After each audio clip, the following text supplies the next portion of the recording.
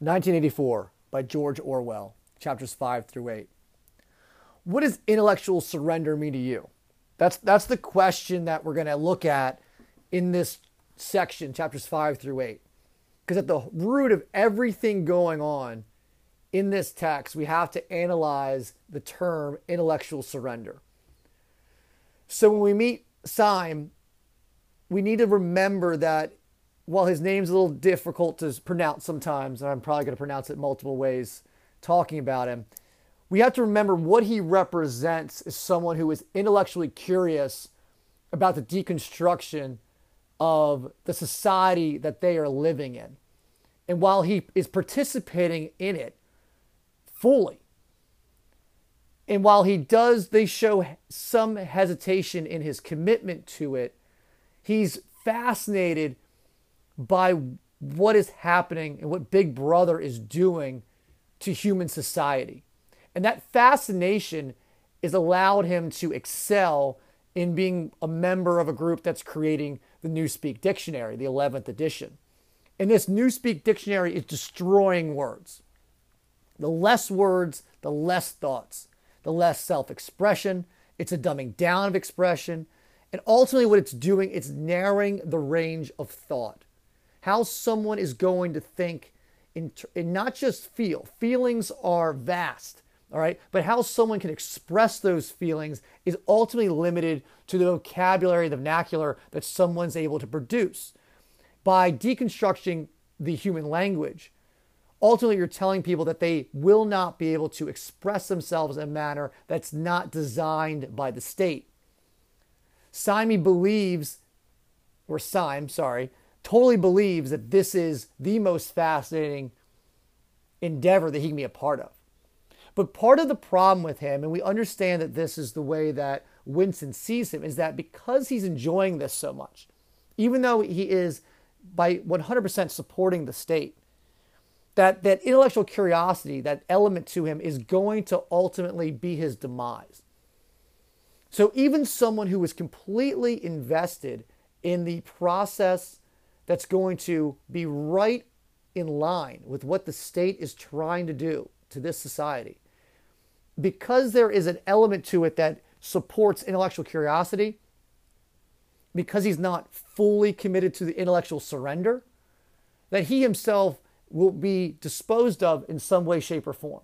And that's one of the most interesting things about this, that even the people who are 100% committed to this, if they are not committed in a blind manner, if they're not committed in a way that is almost, we can describe, as we talked about in class, at a level of just being stupid, meaning that they have no thoughts that are their own, that they're completely just regurgitating what they've been told and not questioning anything, that level of intellectual curiosity that Syme has is ultimately going to lead to something that eliminates him. We got to think big picture here, though. Narrowing thoughts down in the way people can express them and turning government and politics into a language, which creates this idea of a same brain mentality. And that it's pointed out in the text that there are no thoughts, as we understand in the day, that would take place once this language becomes the official language of everyone. The concept of molding and melting the politics of the government together with language to eliminate the possibility of people having contrary beliefs and ideas. It's something that is horrific because in a lot of ways we are raised to question. We are raised to think about why things are the way they are. And we see a variety of acceptance in this section, chapters 5 through 8. We see Parsons, who we met his wife earlier, and his somewhat crazy children. And we learn more about Parsons and his children. His children are, as we've talked about earlier, are being weaponized. They are being indoctrinated with the state's mentality. And the hope is, obviously, with each generation, the generation before that will become more committed to the state. There will be less questioning of their practices. And at first, the children, as we see, are violent. and borderline evil. But as we also see this, we also mentioned that Winston has a wife, which we talked about in class, that how family units are formed. And the fact that the society, as we know it in modern day existence in real life, the family unit is an essential part of any community. It's the opposite in the world of 1984. The family unit is completely deconstructed. There is no relationship between the husband and wife beyond the purpose of potentially making a child. They remove people from relationships who are attracted to one another. And as we look at this, Winston's wife, Catherine, he defines her as a human soundtrack of Big Brother. So we're seeing these people exist in the novel. They are not characters that are just kind of in and out. There are characters that have huge impacts on the way that Winston is experiencing life. Because we have to remember in this entire section that Winston is going to not just be experiencing his life for himself, but he's holding himself accountable by comparing himself to the other people around him. And his wife, who, remember, divorce was something we talked about in class, was not allowed. After a while, they just left each other. But being married to someone whose sole idea and concepts of life and how it would impact Winston to make him feel like an other, someone who doesn't get along with this style of thinking, this line of thought, is part of Big Brother's plan. That if you ultimately see yourself as going against Big Brother, you're ultimately in a situation where you are to feel like the only. And it's throughout this entire sections, chapter 5, 6, 7, and 8, we see that Winston consistently is trying to reach out for a community that could potentially rebel or cause a revolution. But because everyone is isolated to the point where they are meant to feel like their feelings, they're the only one feeling those feelings. And the community, while everyone is committed to the government and the policies of the government and the rewriting of the history and committed to this lie, it doesn't allow for any space or any other potential rebellion to take place, because it's impossible to gain traction outside of feeling like you're the only one who feels this way. The isolation of the individual is essential to the intellectual surrender. People are traditionally not designed to go about their lives in a lonely, isolated way. It's only when community is offered through a complete surrender of the self does someone become, I wouldn't even say successful in this world, but they're able to maintain a life. You do have to ask yourself, what is exactly living in 1984? Is Catherine living? Winston's wife, we'll call her, even though they're not really together. Is Parsons living? Is Syme living? He seems to be, but he's putting himself on the knife's edge, at the brink of potentially enjoying the process of this creation of this new thing, to the point where he's probably considered dangerous. And Winston, while he feels like he's the only one who feels this way, but he's willing to prove that he's not the only one, he's seeking the answers in all the wrong places. The proletariat, we know, is not going to be able to potentially support him. We know the old man he seeks out to talk about the past is unable to confirm any of Winston's thoughts and feelings. The concept of happiness tied in with history and the importance of how history is written. We see an excerpt from a history textbook that explains just sort of an absurd story about what existed prior to the revolution.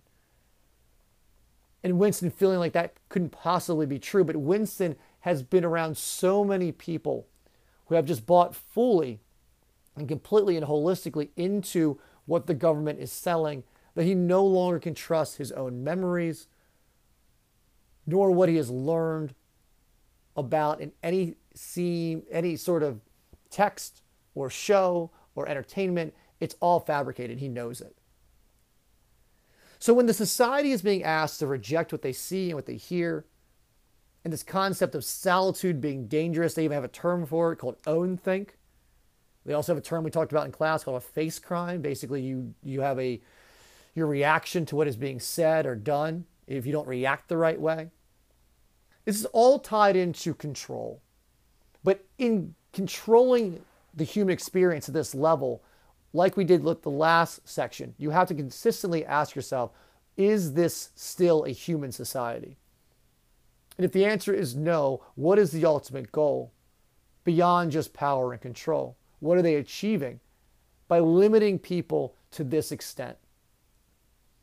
As we think about these chapters, these final couple chapters, couple last points here, I want us to remember that the sales pitch about this world is that people would be happier, potentially even healthier.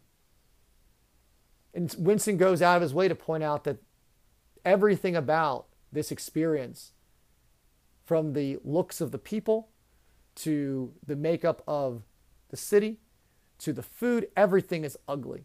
Everything is broken. So if we were to believe that this society is struggling, then why are they still committed to it? Who is benefiting from it? We have not seen any aspect of anyone in this society seemingly benefiting from this situation. So if the Ministry of Plenty is selling everyone on happiness and they're just blindly accepting it, is it truly happiness? Can you be told you're happy and just accept it? It's one of the ultimate tests of what we're looking at in this text. So as we move forward with Winston, consistently analyze how the world is being designed. What is being gained from this, other than just power and control? We've talked about that this is a society that has lived under war, in times of war, the entire time it's been together. We realize that this could be fabricated. And the fact that facts and truth seem to not matter, as we've seen with the quote we talked about in class, about the fact that freedom is connected to the fact that 2 + 2 = 4, and we all can agree to it. This idea that freedom essentially is this idea that we can have things that are considered fact that aren't debatable, regardless of your political ideology. In this case, with what we're seeing with the world of 1984, the fact that they can change the facts regardless of what the ramifications are is essentially what we're talking about, mental and physical slavery of the highest order, where a person is way beyond able to be a person. And the human condition is reduced to nothing other than a vessel of movement, lacking ideas, lacking emotions, lacking connection. And as we consider these concepts, we have to remember the fact that the narrowing of thought is going to ruin human expression. And are we humans if we cannot create, if we cannot express ourselves? And ultimately, what are we living for if this is a society that these characters are having to live in? So as we analyze this, we know this is a dystopian novel. We know that this is something that is an extreme scenario. But we have to reflect on our own world. How are we being influenced? How are we seeing the world? Just remember something to think about.